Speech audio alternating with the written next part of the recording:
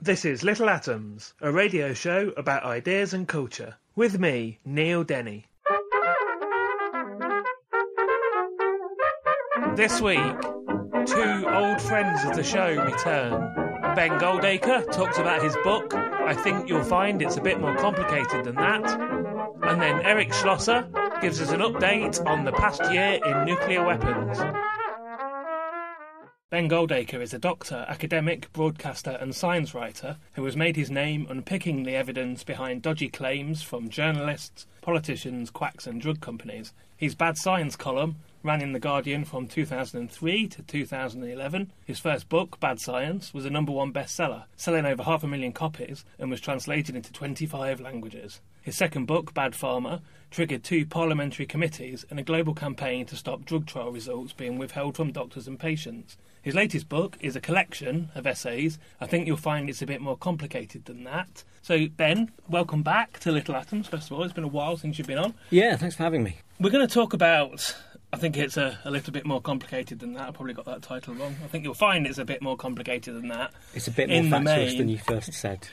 But let's have a quick catch-up, first of all, about what's been going on since Bad Pharma was published. I've just mentioned there a couple of parliamentary committees, and specifically I want to talk to you about the All Trials campaign that came off of the back of the book. So what's been happening since? Well, so it was kind of interesting because it's been a real learning experience of... You know, in the past I've tried to change things by sitting in my underpants with a laptop on the sofa, writing angry screeds on my own. And All Trials is really the first time outside of day job work that I've tried federating, and it's been incredible, I have to say. And it all grew out of really one man called Stephen Whitehead, who's the head of the Association of the British Pharmaceutical Industry, so the UK pharma industry lobbying group. And after Bad Pharma came out, and it is mostly about drug companies withholding the results of trials from doctors, researchers and patients, after it came out I was expecting a kind of serious discussion and a kind of serious policy engagement. But instead, what I got was a series of extraordinary sort of smears and dismissals, including,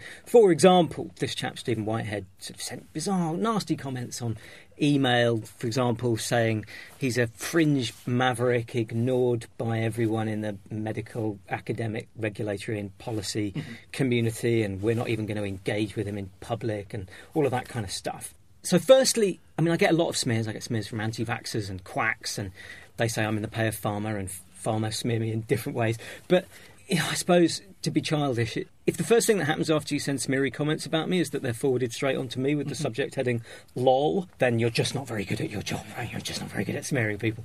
But secondly, I kind of thought, well, actually, maybe this isn't going to work if it's just me shouting. And lots of people have tried to get this problem fixed in the past. So I basically just got in touch with everyone I could think of, from Ian Chalmers, founder of the Cochrane Collaboration, Fiona Godley, editor of the BMJ, a few academics. And first of all, we put together a letter to the Times, which is everybody's pompous first step in a campaign, saying this is a real problem. Drug trial results are withheld from doctors, researchers and patients. We need to do something about it. We need to fix it. Got that signed by editors of the BMJ and the Lancet and presidents of Royal Colleges and all that sort of stuff. And then Simon Singh, who is lovely and also sold more books than me, gave $5,000 as sort of seed funding to Sense About Science to set up a proper campaign. And they're really organised and on the case, Sense About Science. So we set out our manifesto, which is very simple. You basically, when you sign up to the alltrials.net campaign, you say 4 things. You say, this is a problem that trials are withheld. It's affecting patient care.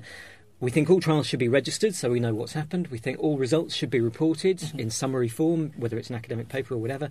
And whenever a clinical study report, which is a very long and detailed document that shows you really where the methodological flaws in a trial are, the things that stop it being a fair test of which treatment is best, whenever a clinical study report has been published, that should be made publicly available without the identifiable individual patient data from it. And it just snowballed and went absolutely crazy overnight, practically. Like really, really soon after we started, 80 patient groups all signed up in one go. So they'd had a kind of secret meeting to discuss it, which was also kind of nice and a bit moving because some of them I'd had some confrontations with, it's fair to say, because of things I'd written in the book, Bad Pharma, about drug companies paying patient groups and patient groups often taking drug companies' sides. But they really played a blinder. And from that moment on, it was patients leading professionals. And that is an amazing thing, really, on what I think is, without question, probably the single most important flaw in the information architecture of evidence-based medicine, right? The best currently available evidence shows that, on average, if you follow trials up that have been completed, the chances of getting published are only 50-50. Trials with positive results are about twice as likely to be published as trials with less flattering results. So this is a real problem. And so patients groups dived in, and before we knew it, we had pretty much every Royal College in the country signed up. In fact, I think we have got all of them now. But also Medical Research Council, Wellcome, NICE, IQWiG, the German equivalent of NICE, European Public Health Association. I mean, it's really snowballed. We're about to launch in the US. We've been really successful in lobbying in Europe, and it's not about me. I mean, it seems ridiculous to say that, but because why would you think it was? But I think what's nice is it's on a personal level. When people say, can you talk about this? Can you come and do our conference? Can you come and do this event in Brussels or something? I no longer feel guilty that I can't take a day of annual leave and go and do it, because there's a ton of other people. But also, we're really organised, and when people try and smear you or shut you up or marginalise you, it's basically not really possible anymore. And that's a really great, really interesting, funny thing.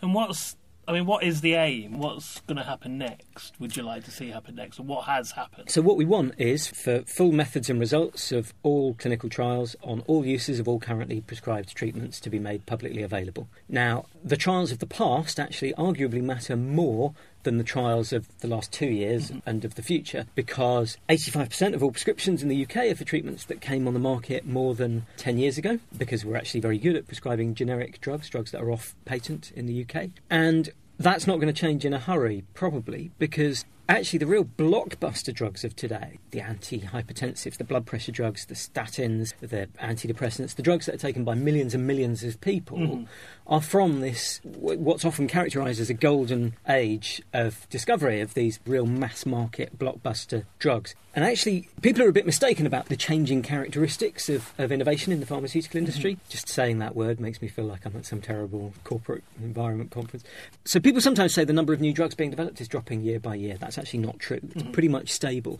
But what is changing is the size of the market for each drug. So the drugs that are coming to market now tend to be for much smaller populations. So instead of big drugs for everybody with blood pressure, you're seeing drugs for some obscure kind of cancer or third-line treatment for multiple sclerosis. Now, that's produced an interesting set of new reimbursement squabbles. Essentially, when you see drug companies now having fights with NICE about whether it's okay for them to charge 65,000 quid a year for a new drug, what you're seeing is not just a squabble over the price of that one drug, you're seeing an entire industry trying to reframe the norms around what they can expect to be paid for a new treatment. But there's also another impact of that shift in the kinds of drugs that are coming to market now, which is all of the blood pressure drugs, the statins, the antidepressants, the drugs taken by millions of people that we're using now, we're probably going to continue using for a really long time. So that's why it really matters that we get the clinical trial results from the last 5, 10, 15, 20 years. And they're all still out there, one way or another. Some of them won't be in such great formats. Some of them will be buried in dry document storage archives in the chalk hills of Cheshire. But that's what we need, and that's deliverable. And furthermore, industry was saying, even 22 years ago, industry first got in Ian Chalmers, the founder of Cochrane, which is the kind of gold standard summaries of medical evidence organisation. And they promised him 22 years ago, we're going to stop hiding drug trial results. We're going to share everything. It's all going to be fixed from now on. And now, in 2014, they're saying, we're really sorry, we agree we should fix this. We'll try and fix it from now. But I don't trials from 5 years ago. That's going to be very difficult to find.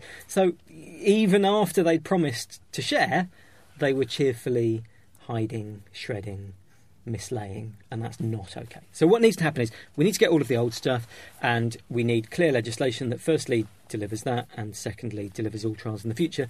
And it's not just legislation, so we've also got a big project which I think has just been funded, which is going to do audits of how much is missing. So that means we'll be able to tell you for the first time ever, out of all the trials that have been done on this drug and this drug, 18 trials and 2,200 patients worth of data have been published, but actually 32 trials were done in total, and there's 1,400 patients worth of data missing. And if all of this data was the same as the worst data, this is what it would look like. And the following drug companies are the best and the worst for hiding data. The following countries are the best and the worst. The following principal investigators are the best and the worst for hiding data. So using audit, which is the most boring, straightforward, easy data tool that we use in medicine to make sure that our infection rates are okay or that our waiting times aren't too long, using audit to drive up standards on publication.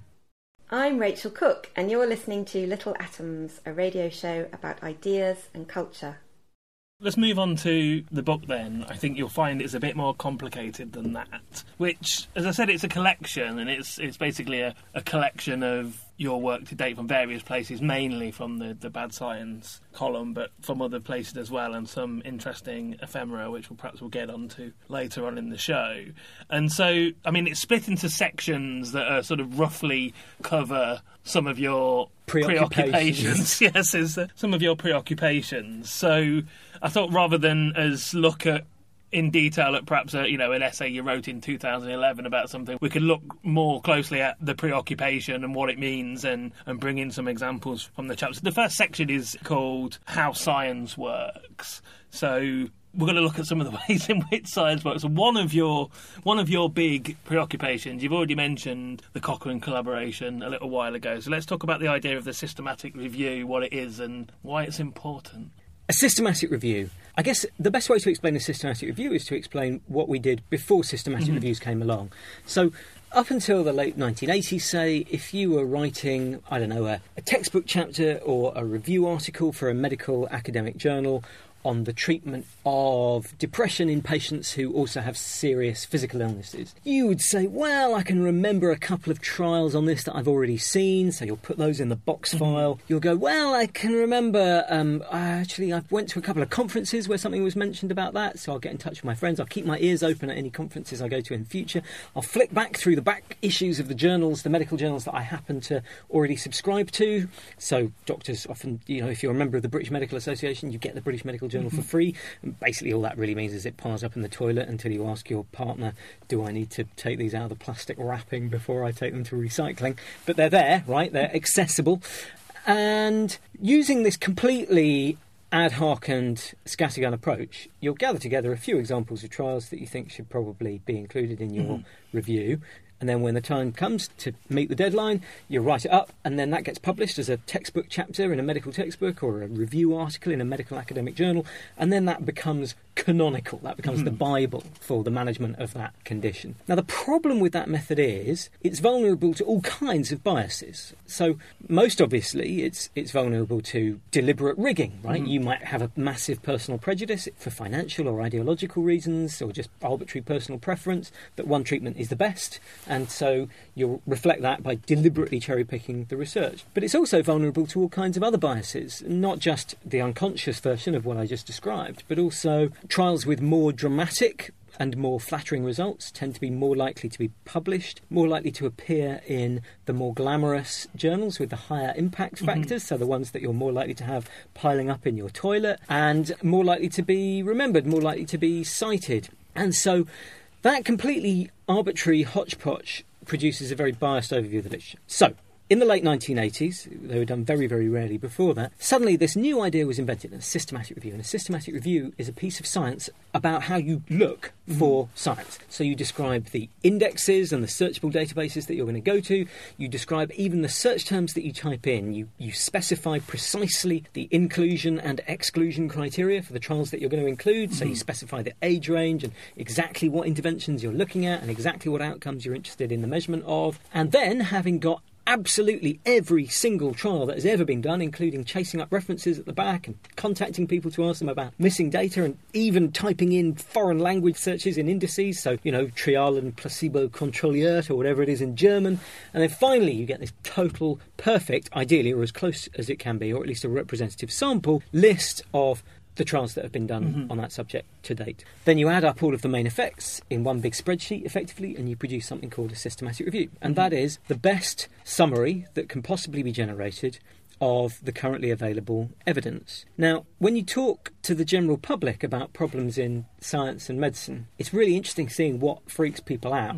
And obviously, people are freaked out that drug companies are perfectly legally allowed to withhold the results of clinical trials, of course. Not freaked out, they're annoyed about it, but they're not hugely surprised. They're bothered by all kinds of problems that you can describe. But actually, in my experience, the thing that really freaks people out more than anything else is, fucking hell, you seriously only invented the idea of not cherry-picking evidence in the late 1980s. Like, what were you doing before that? And it is extraordinarily recent, really. It is an incredible thing. Is it anything to do with it just at some point that available data must have just there must have just been more of it. I mean, perhaps in the past there just wasn't as much Right. data to go through. Sure. So first big trial, really the first big sort of modern trials, and you could argue the toss about this, but started really in the 40s, big streptomycin trial.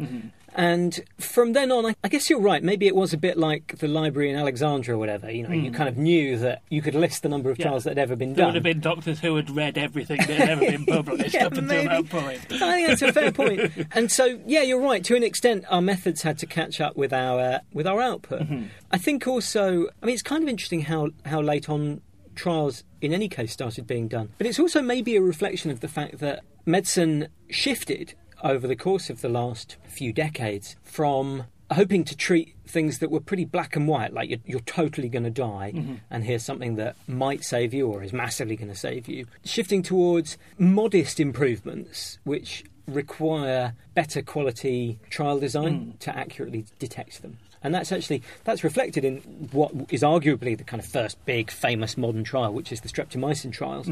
So streptomycin for TB. Streptomycin had only just been invented. It was 1948, and we only had 50 kilos of it in the UK, so we didn't have very much to go around. And two interesting things arose from that. Firstly, in America, it was just for sale on the open market. Anyone who wanted to could buy it. In England, the MRC could get away with, in an era of rationing, I think, after World War II, in a sense that everyone's in it together, could get away with saying, actually, we're only going to release this in the context of randomised trials. And they didn't do that for treating cerebral TB. So if you've got TB in your brain, you're basically massively going to die. And so if any treatment stops you dying, then that treatment's great, it works. Because you were definitely going to die. So if we give you streptomycin and you don't die, streptomycin works. You don't need a big trial to do that. You don't need a big randomised trial to see if a parachute saves you when you jump out of an aeroplane. Right? You could probably do that with about 4 people in a trial, and maybe even arguably just 2. 2 people. Yeah. So you could argue, I think, that as time has passed and we've tried to detect more subtle effects, maybe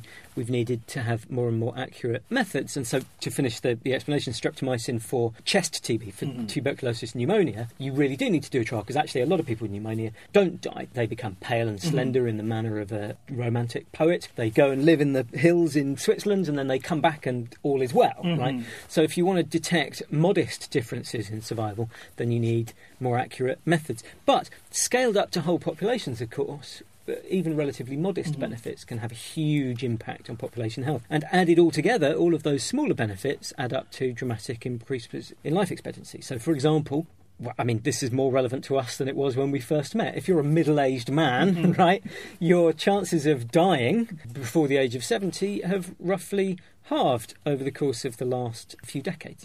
But that's not because of any single amazing epoch-making breakthrough. That's because of a gradual accumulation of a huge number of very modest shifts in the risks and benefits of different interventions and health exposures. So little effects matter. So I think you're probably right, and I hadn't thought of it. Maybe systematic reviews were only really invented partly, as you say, because there was more stuff to be collated, and partly because we were trying to detect smaller effects. We're talking then of a systematic review of data that's in Like medical trials. journals, the medical literature. What if you've got, some sort of amazing idea, amazing theory that you just don't bother publishing in a journal? You might be a baroness or something. You might not feel you need to. Yeah, that's true. So you're absolutely right. What's really interesting is, as is often the case, I think, medicine, perhaps because the stakes are a little bit higher, tends to be a little bit further ahead of the curve, especially for looking at these structural issues compared with the rest of the scientific community. And if you look at other fields of science, what you find is that publication bias, the problem of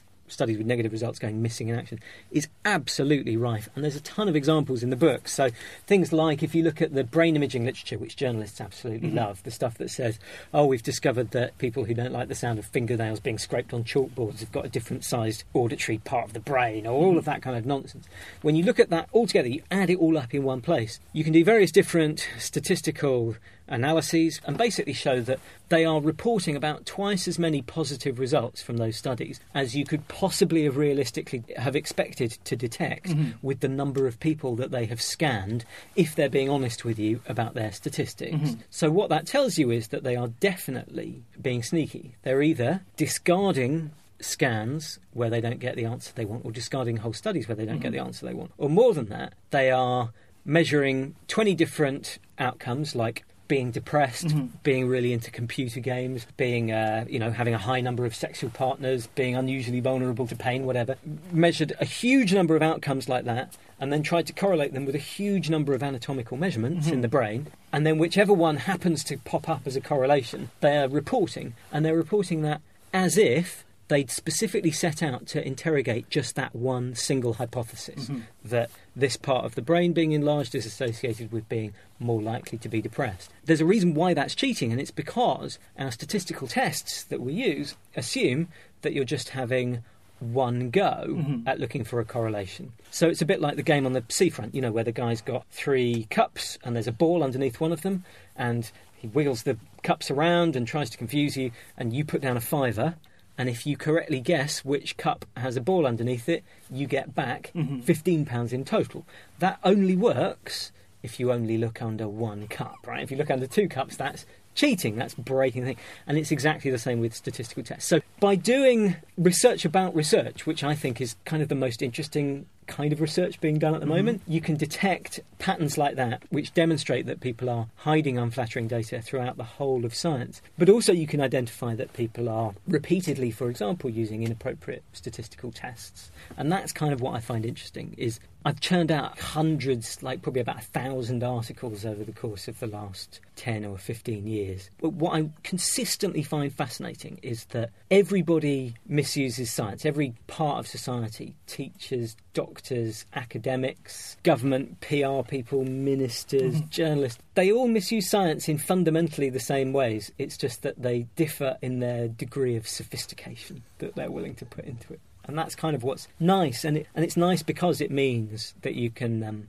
It's nice because it means you can basically teach the whole of epidemiology and research methods and statistics using only examples of people deliberately getting, or sometimes unintentionally, getting stuff wrong.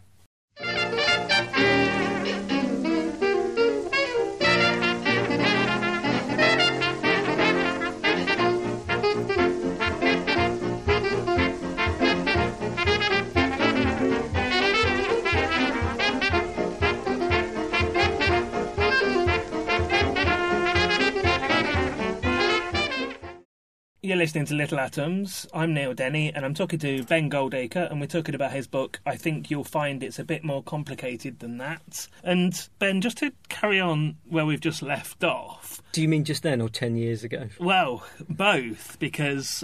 We did say we weren't going to look at detailed examples, but one of the ones I had written down was an example of this not publishing data thing is the cod liver oil. Cod liver oil being some sort of wonder substance that we definitely talked about on your first appearance on Little Atoms back in 2005. There's a couple of chapters on that in this book, or at least obviously the original articles, which you end up with a little footnote at the end. So perhaps you can tell us what that says, in that you're looking at it. It's just funny because it's really fatuous, isn't it? But it really matters that you get access to the full methods and results of a piece of research, right? Because it's not just enough to read a one-sentence description of what the researcher says they've done, because there are often methodological shortcomings that stop something being a fair test of which treatment is best or whether their intervention really, really works. And over 10 years ago, I wrote about this cod liver oil study that got pushed in like the BBC and the Independent, and they were calling it a wonder drug, and I can't remember, what did they say?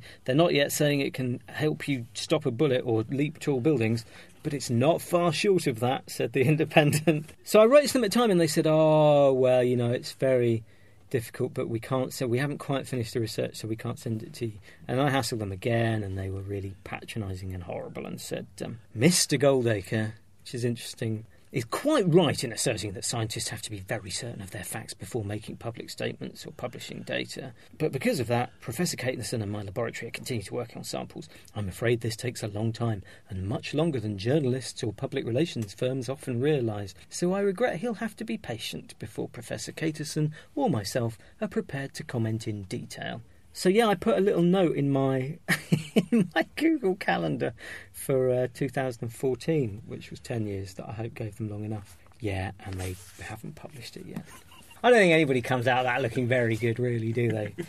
Okay, so listeners will know, obviously, that you're a best-selling author of numerous books, a long-term columnist in The Guardian, but obviously they also know you're a doctor, but we don't necessarily know very much about what you do. And one of the things that you talk about in this book, epidemiology, is basically your day job. So let's look at epidemiology through an example. We will look at one of the examples, and you can use that example to tell us what epidemiology is. And I'd like to look at the example of the bicycle helmet example. There's an article in the book that you co-wrote with David Spiegelhalter that was an editorial in the British Medical Journal. So that's probably a good example to talk through what we mean by epidemiology. Sure. So epidemiology is the science of how we know if something works or doesn't work, how we know if something's good for you or bad for you. It's the science of population health. And it's really puzzling to me, actually, that word means nothing to most of the general public, because pretty much easily half, I would say, of all science, certainly half of all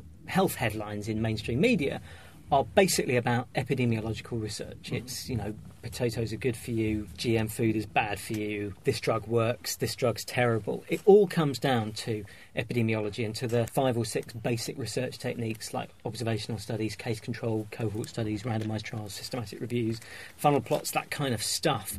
And because of that gap, I suppose I've been quite lucky, because I just don't... But I mean, basically, I don't understand why there aren't 100 pop epidemiologists out there trying to explain this stuff to people all the time.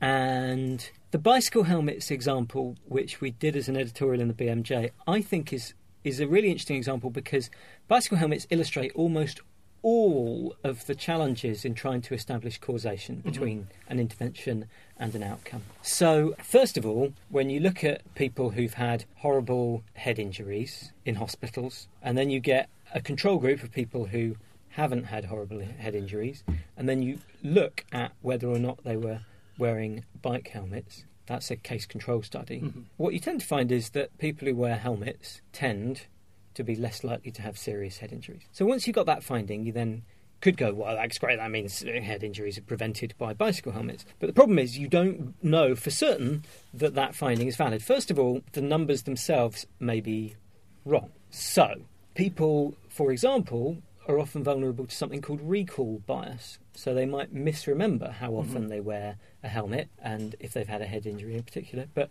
that's an issue more strikingly with things like trying to understand the relationship between mobile phones and brain cancer. So if you've got a big tumour on the left-hand side of your head, then somebody comes along and says, hi, I'm doing a research study on brain tumours and mobile phones. Over the course of the last 10 or 15 years, do you think you tended to hold your mobile phone up to your right or your left ear?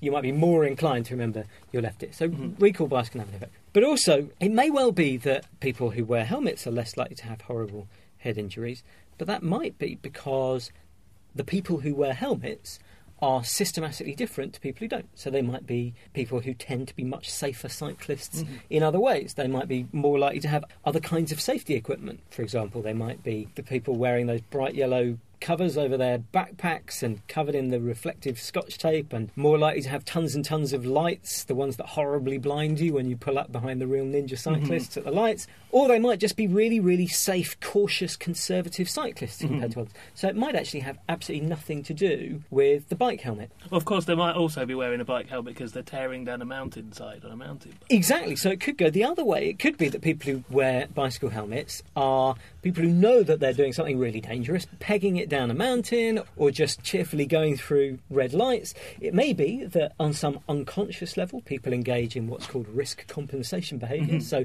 when they know that they're wearing a helmet, they're more invulnerable. Exactly, they're more inclined to take risks. Similarly, I mean, there's some evidence, and it's only one study and I'm not particularly convinced by it, but one guy basically measured the distance that cars gave him, the clearance that cars gave him when they overtook, on trips when he was wearing a bike helmet and trips where he wasn't, and reported in that one tiny study that when he wasn't wearing a bike helmet, cars gave him a wider clearance because maybe they regarded him as being more vulnerable. So there's all of that, but then also you have to start getting into what happens on a population level. And on a population level, then you've got multiple different effects that can all get quite difficult to model. So time and again, when you look at what happens in a country, when you say, okay. Hey, I'm Ryan Reynolds. At Mint Mobile, we like to do the opposite of what Big Wireless does. They charge you a lot, we charge you a little. So naturally, when they announced they'd be raising their prices due to inflation, we decided to deflate our prices due to not hating you. That's right. We're cutting the price of Mint Unlimited from $30 a month to just $15 a month. Give it a try at mintmobile.com/switch. $45 up front for 3 months plus taxes and fees. Promo rate for new customers for limited time. Unlimited more than 40 gigabytes per month. Slows full terms at mintmobile.com. Ready to pop the question? The jewelers at BlueNile.com have got sparkle down to a science with beautiful lab-grown diamonds worthy of your most brilliant moments. Their lab-grown diamonds are independently graded and guaranteed identical to natural diamonds, and they're ready to ship to your door. Go to BlueNile.com and use promo code LISTEN to get $50 off your purchase of $500 or more. That's code LISTEN at BlueNile.com for $50 off. BlueNile.com, code LISTEN. What are the head injury rates before and after wearing a cycle helmet becomes compulsory? You generally find that it doesn't seem to have much impact on serious head injuries. And why is that? Well, any number of different reasons. It could be, it's quite likely that people are put off cycling. And actually, if people are put off cycling, what's the impact of that in a model, which is very difficult to build, on overall health? Because actually, the life years lost or the injury from being hit on a bike is probably overall substantially less than the phenomenal health gains of having daily exercise embedded in your routine everyday activity. But also, if people are wearing bike helmets because it's illegal to not wear a bike helmet, are they wearing bike helmets properly, or have they just got them on their head to avoid a fine and they're not clipped on properly, or whatever? So it's a really interesting illustration, I think, of all of the different challenges of epidemiology, especially in cases where you can't do a randomised trial, which is, in a lot of cases, it's very difficult to do randomised trials. And that's epi. And, I mean, I am an epidemiologist. It's not actually what I do in the daytime at the moment. At the moment, I'm back to being a full-time doctor, and I slip between the two.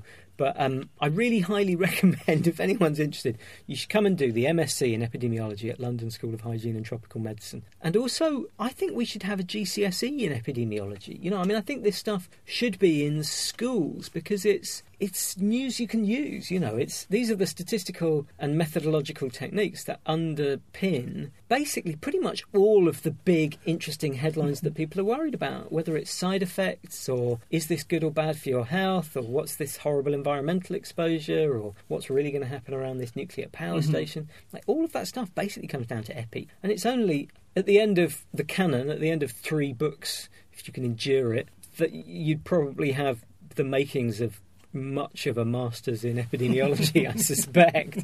But it's kind of, you know, it's a week's work, and I'm surprised, basically. I'm surprised it's not more prominent in mainstream education and in popular culture than it is. It's odd. Well, we're quickly running out of time. I've just got one more question. And yeah, this book is, you know, it's a summation of Ben's writing career so far. There's fantastic sections on statistics and evidence-based policy, some great stuff on the various libel battles, and lots of stuff on quacks. But the one thing I want to know is, Ben, how did you end up writing the introduction to the guide to the Romney Hythe and Dymchurch Railway? I don't know. Oh, well, I think I'd been tweeting about how much I love them. So the Romney Hythe and Dymchurch Railway, in case nobody knows, and if you're interested in days out like this, nerdydaytrips.com is a crowdsourced map that I built with some friends of ridiculous days out. But the Romney Hythe and Dymchurch Railway is an amazing narrow gauge railway that really takes you on a trip. Like, it starts in Romney, which is just near Folkestone. You can walk along the sea pretty much, and then you get on in Toy Town, and it's this lovely little kind of kiddie station, and there's these really cool little fun miniature steam trains, and there's a man in a funny hat, and you can watch him go toot toot, and it's all really Disneyland, you know. And then you take off, and it was previously a working railway, as a lot of these are, and it trundles along, and very, very rapidly, you know, you're going through council estates with breeze block walls that haven't been finished, falling over, and abandoned mattresses, and rusting, broken washing machines by the side of the rails. And then, after all of that, you come out onto this extraordinary, windswept, shale headland, trundling across past the edge of the sea, past Derek Jarman's house in the converted railway carriage, until you're finally dumped at the base of this giant fuck-off 2-reactor nuclear power station. And it is phenomenal, it's beautiful. And I raved about it a little bit, and then the guy who runs the Romney Hythe and Dymchurch Railway, like the little magazine, like the guidebook that you get when you go on it, he wrote and he said, Guy, I saw how much you loved it, and we wondered, would you write about it would you do the introduction? And I said, yeah, sure. And then I wrote what I described just then, pretty much, and sent it in. And the guy who runs the railway wrote back and he said, I know this will sound funny, but I barely noticed that nuclear power station anymore. So I've been talking to Dr. Ben Goldacre, and we've been talking about his book. I think you'll find it's a bit more complicated than that. And as we've barely scratched the surface, if you'd like to hear more from Ben, he's going to be talking at Conway Hall on Monday the 1st of December in the evening. Ben, what are you going to be talking about? Because it might not be stuff on this book. I'm going to do new stuff. So no Gillian McKeith, no drug companies, nothing like that. I might do a rant about statins, which are kind of interesting and fun because they're the single most commonly prescribed class of drugs in the whole of the developed world, and yet the evidence is a mess. Or I might do randomised trials in government policy, which is my new big obsession, and something I did co-authored a Cabinet Office white paper on, like a big fucking grown-up. So that's the 1st of December, next Monday, if you're listening to this on the day of publication, so go along to that. Ben, thank you very much for taking the time to talk to me again. Hey, thanks for having me.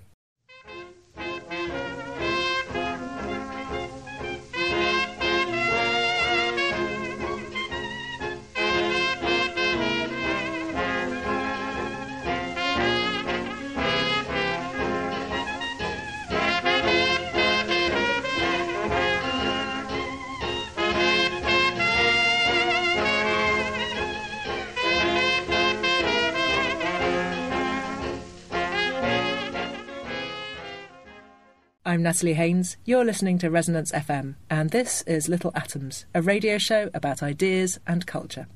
Eric Schlosser is an award-winning journalist and a correspondent for The Atlantic Monthly. His work has also appeared in Rolling Stone, Vanity Fair, The Nation and The New Yorker, among others. He's the author of 3 previous best-selling books, Fast Food Nation, Reefer Madness and Chew on This. And his latest is Command and Control, which was published about a year ago in hardback. It's just out in paperback now. And listeners may remember it's on Little Atoms episode 303, me talking to Eric about that book. It remains one of my favourite ever episodes of Little Atoms. So I'm delighted to have Eric back. And we're going to catch up on what's been going on in the last year of abject nuclear terror. So, Eric, thank you very much for joining me on the show again, first of all. Thanks for having me. So let's talk about why you're in London, first of all. You've been at an event today. What was that? I was at Chatham House, which is a think tank devoted to international and national security policies here in London. Why were you there? What was actually going on? It was a gathering to discuss the risk of nuclear weapons today. And there was a woman who works at Chatham House who was talking about the human element in how things can go wrong in nuclear weapons. And I restricted myself to the technological challenge of controlling these machines. So between the human error and the technical glitch aspects of the issue, it got pretty depressing. But we had someone from the Austrian Foreign Ministry who could offer a ray of hope to the audience, because there is going to be a conference on nuclear weapons in Vienna in the second week of December. And it's really going to be a major international conference. I think there are 140 to 150 countries that will be represented, and they're going to be looking at the humanitarian impact of a single nuclear detonation, as well as discussion of a treaty to ban all nuclear weapons. We'll come back to that conference a little later on. I want to talk about it in a bit more depth. But, I mean, I've mentioned, the famous best-selling books that you've written in the past, but I guess essentially, you're something of an underground journalist. You could describe yourself as a countercultural journalist. You're wearing a really nice suit today. You've been to Chatham House, which is the heart of the establishment in the UK. Thank you. If you saw me in my daily life, this could easily be Halloween, and I'm dressed as a bald, middle-aged executive. I don't know, but that's not my normal style. Let's talk about what the reaction to the book has been like over the past year, then. Has it surprised you? It's been quite extraordinary, and I try very hard to be accurate in everything that I write. But I'm flawed and imperfect and a human being, and I really didn't know what the response to this book would be, whether I'd made some huge significant error, whether I'd be attacked by the people within the nuclear establishment. And it's been pretty unnerving to find the book is true. I tried to make it accurate, and on one level, as a writer, I'm I'm glad I didn't make any big mistakes. As a human being and as a citizen, though, I wish it weren't true. You know, it's like, say it ain't so. But unfortunately, with the exception of a handful of, minor factual changes, like having a town in Arkansas to the east of another town when it should have been west, the book has proven to be true, and it's the first thing that I've ever written that has gotten me invited into the corridors of power as opposed to threatened with lawsuits or attacked or criticized. And I guess what that means is that the concerns of the book are shared by many people in power in the United States, that these weapons are always on the verge of being out of control, that they are the greatest national security threat the United States and the world faces, and that there needs to be much more attention to our nuclear weapons and to nuclear weapons just throughout the world. So I'm glad that my work can be useful, but as I said earlier, I'm unnerved that this is true. Let's talk about some of the things that have been going on around the world in the last year then, since we last spoke. So today, it's the 24th of November today that we're recording this, and tonight, midnight tonight, was supposed to be the deadline of some talks that are going on to do with Iran's nuclear program. So give us a bit of background on what's going on there, what those talks were and why they were happening. Well, the talks were to find a way for Iran to maintain a civilian nuclear program, but not have a program that would enable them to build nuclear weapons. And there are elements both in the United States and Iran that would like these talks to fail. There are hardliners in the United States who see the talks as a way of camouflaging Iran's effort to get nuclear weapons. And then there are those in Iran, hardliners, who would like there not to be a rapprochement between the United States and Iran, for there to continue to be an undeclared state of war. And I guess my own reaction to what happened today is I'm disappointed that there hasn't been a deal, but I would much prefer the two sides continue to talk rather than fight a real war. I feel very strongly Iran must not get a nuclear weapon. At the same time, I very much hope that Israel doesn't attack Iran, the United States doesn't attack Iran. So this is a very dangerous game that's being played. I think ultimately it's in Iran's interest not to have nuclear weapons. My book is all about the challenges the United States has faced for almost 70 years in not being blown up by their own weapons. It's a major technological challenge. And other countries that are less technologically proficient, like Iran, Pakistan, India, I think are endangering themselves by having nuclear weapons. In addition to the technology, there's the human element. Can you manage your arsenal safely? Can you trust everyone in your chain of command? Do you have a country that's not going to have a coup, that's not going to have political instability? In Iran's case, they had major political instability just a few years ago and are connected to terrorist groups like Hamas and Hezbollah that have deliberately targeted civilians and would love to have a nuclear weapon.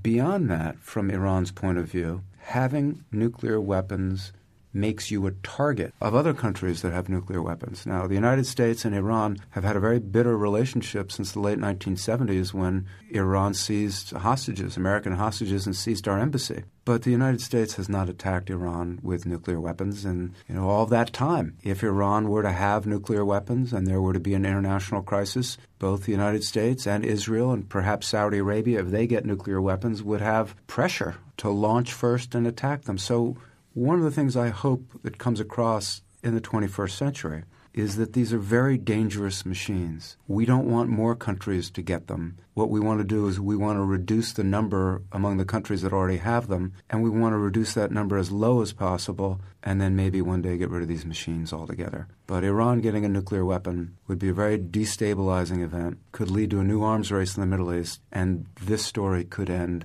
very badly. We haven't actually said what's happened today. The deadline for the talks was supposed to be midnight tonight. It's now been pushed back till June 2015. Why would that have happened, Eric? Why do you think the talks have failed? I think that there's a great deal of mistrust. I think that Iran is trying to maintain as much of its nuclear capability as it can. And in the case of the American and other Western negotiators, there's a real desire not to be seen to have failed at preventing Iran from getting a nuclear weapon. So on both sides, there is this tension, and I just very much hope it can be resolved peacefully and not with bloodshed. The catalogue of near disasters and errors and mishaps that's in command and control, in some respects, it's an argument for nobody ever having nuclear weapons. But at the same time, we could turn it on its head and say, if America, the most technologically powerful country in the world, can't keep its nuclear arsenal safe, who are we to say that Iran shouldn't have them? What do the Iranians actually want? What's, their side of the argument in these talks? In international politics, unfortunately, there is a certain prestige that is now linked with nuclear weapons. There is a sense that these are symbols of national power. And I don't think that's true. And one of the things I've tried to do in the book is pierce this whole notion of nuclear weapons as symbols and look at them as machines, look at them as weapons. I think that right now we have Russia boasting about its nuclear arsenal, threatening to turn the United States into radioactive ash, using language we haven't heard really since the late 1950s, early 1960s. And it's pretty hard to argue that's a sign of national strength. On the contrary, Russia's very belligerent language about nuclear weapons brings to mind North Korea. These are signs of national weakness. And I think that Russia would be much better off spending the billions and billions they've been spending on modernizing their nuclear arsenal on the healthcare and well-being of the Russian people. The life expectancy has been declining, and the same is true for the United States. Right now, the United States is facing an aging nuclear infrastructure in which all three legs of our triad, which are our nuclear submarines, our land-based missiles, our nuclear bombers, are all of them are aging, increasingly becoming obsolete, and Congress is going to be debating in the next few years whether to rebuild all three legs of our arsenal. The estimates are it will cost up to $1 trillion to replace our nuclear weapons systems. And when you visit the United States today, and you visit Detroit, you visit Cleveland, and you see the incredible poverty in the United States, you have to wonder, couldn't we find a better way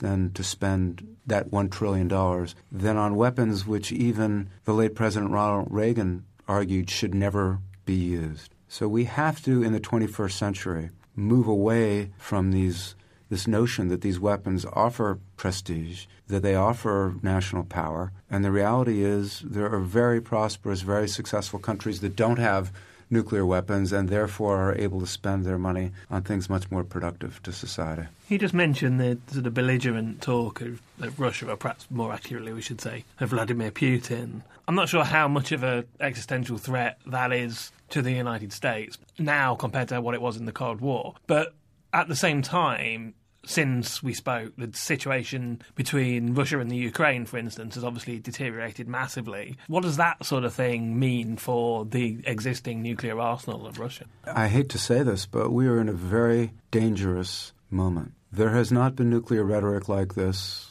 in 50 years, at least. And we don't want another Cold War. And again, it's not in Russia's interest for us to have another Cold War. The United States is capable of outspending Russia orders of magnitude on armaments. And the last Cold War ended because the United States did this extraordinary nuclear weapons buildup that Russia tried to match. And we don't want to go through that again. And one of the things that really concerns me, having looked at the command and control mechanisms of the last Cold War, is all of that infrastructure has aged considerably since the Berlin Wall came down. Not only that, but the leadership in the military on both sides is very different. During the first Cold War, during the Berlin crisis, during the Cuban Missile Crisis, you had officers in charge who had familiarity with nuclear weapons dating back literally decades. And by the time of the 1980s, these officers had been through the Berlin crisis, been through the Cuban Missile Crisis. They were battle-tested, in a sense. The officers in charge of the nuclear arsenals of the United States and Russia right now haven't had to have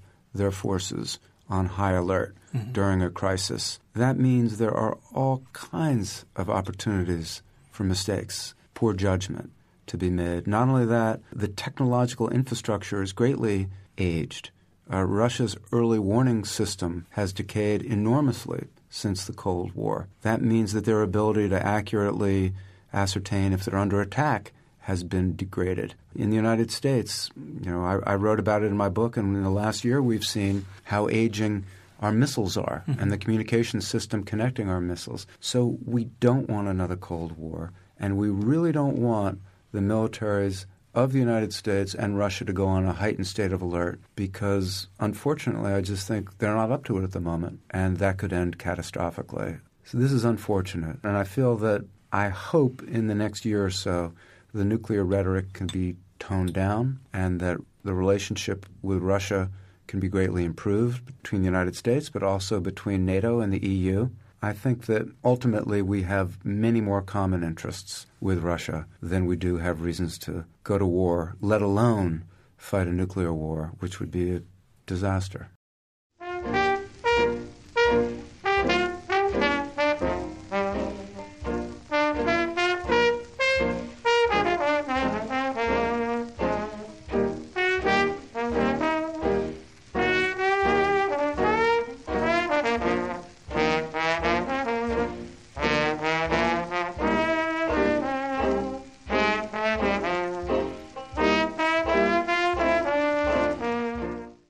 You're listening to Little Atoms. I'm Neil Denny, and I'm talking to Eric Schlosser, and we're talking about the year gone by in the world of nuclear weapons. Eric, you've mentioned in the first part this conference, the Vienna Conference on the Humanitarian Impact of Nuclear Weapons, which you're speaking at. It takes place in December. This is the third one of those conferences, I think. So tell me a bit more about what that conference is, who runs it, what you anticipate happening there. Well, this conference is being run by the government of Austria. And Austria is a neutral country. And what the government of Austria realizes is that nuclear weapon effects have no respect for national borders. So you may be a nuclear-free state. You may oppose nuclear weapons, have none on your territory, but if others use them, you may greatly suffer the effects. I mean, fallout can be deposited hundreds, if not thousands, of miles away from the site of a detonation. In terms of the humanitarian effects, there's a realization now that there is no country in the world that has the emergency response capability to deal with the detonation of a nuclear weapon in a city, period.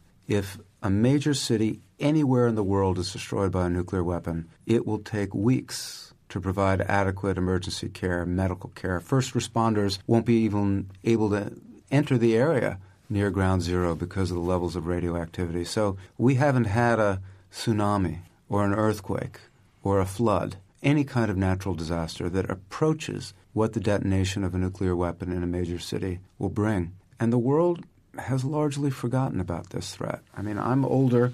I remember the tail end of the Cold War. Everybody knew about nuclear weapons. Everyone was concerned about them. And in my country, the biggest political demonstration in American history occurred in Central Park in 1982, and it was a protest against nuclear weapons and for the United States and the Soviet Union to end the arms race, which they eventually did. So there are 17,000 of these weapons, these machines, right now in the world, ready to be used, potentially causing just humanitarian catastrophes, and yet the populations of the major industrialized nations are in denial or largely unaware, worried about other things. I don't feel apocalyptic. I've now spent 7 years on this subject. I don't think we're doomed, but I'm concerned. And for those of us who like being here and care about our loved ones, this is an issue to educate yourself about and get involved with.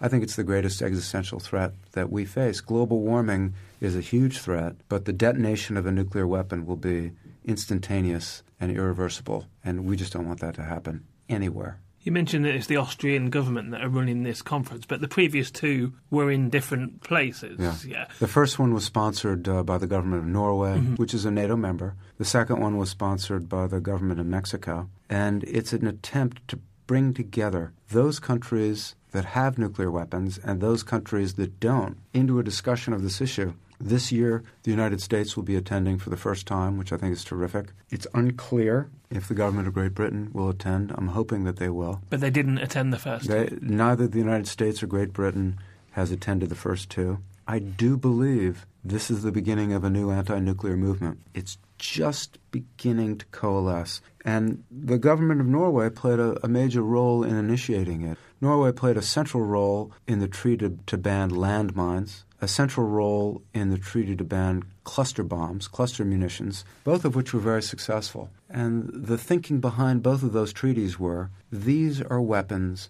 that disproportionately harm civilians. And nuclear weapons fit that category unbelievably so.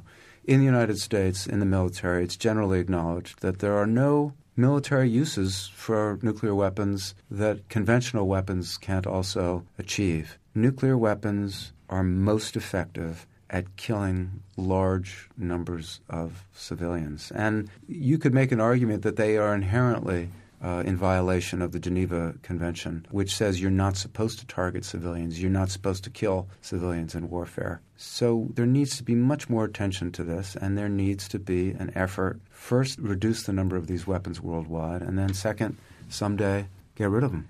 In the past year since we spoke, has there been any progress on the things you talk about in the book in terms of changes to America's policy on its stewardship of its nuclear weapons? Or, well, I guess, has there been any other nuclear bombs dropped on runways? Has there been any other mishaps I can't remember when I saw you, but it was around the time I saw you that two of our top nuclear commanders were relieved of duty, one of them for having a gambling problem and using counterfeit chips at a casino in Council Bluffs, Iowa, the other for going on a drunken bender in Moscow and trying to climb on stage with a Beatles cover band at a Mexican restaurant in Moscow.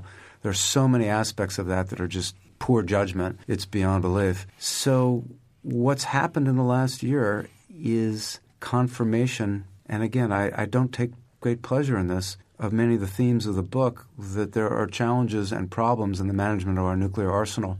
Quite a few of our missile officers were found cheating on their exams and trading advance exam answers on text messages. This is basically classified information being texted in non-secure text messages. There also were officers, and this surprised me, it really did surprise me, officers caught using illegal drugs. In my book, I write about the high rates of marijuana use and drug use in the late 60s and early 70s among officers with nuclear responsibilities. But I was generally surprised that people are still doing that. And I'm a huge supporter of decriminalizing and legalizing marijuana, but I really don't think missile launch officers should be smoking pot on the job. And there also was a report that came out recently in my country that talked about a lot of the obsolete equipment that we have.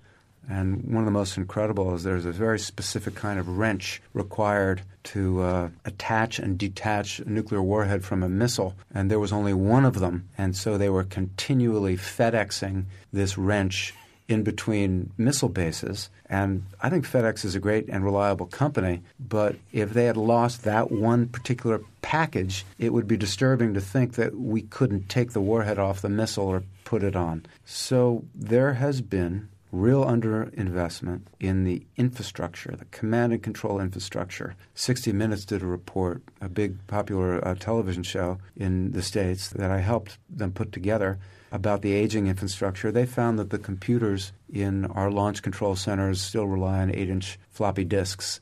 Sometimes the doors don't close. And as I said, I'm a big supporter of abolishing nuclear weapons. But if you're going to have them, you've got to make sure the doors close. And you've got to make sure that the computers were built after 1978.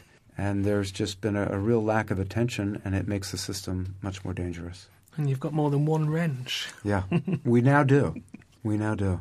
Just to finish off then, what next for you? You just mentioned you've been working on this area for 7 years now. Yeah. It's the biggest area there is, as you said. It's the biggest existential threat to the world. Is this what you do now? This is what I'm doing now, but there is a limit to how much I'll do. I'm writing a big investigative piece right now on the threat of nuclear terrorism, on basically how easy or how difficult would it be for terrorists to get hold of a weapon or to get hold of the fissile material to build a weapon. I'm helping a documentary filmmaker make a documentary based on my book, Command and Control.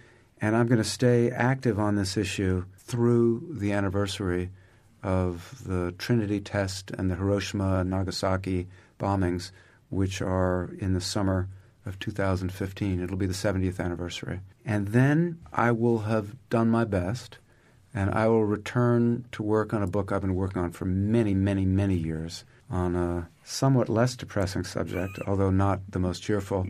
I've been going into prisons throughout the United States and for many years been researching a book on the American prison system.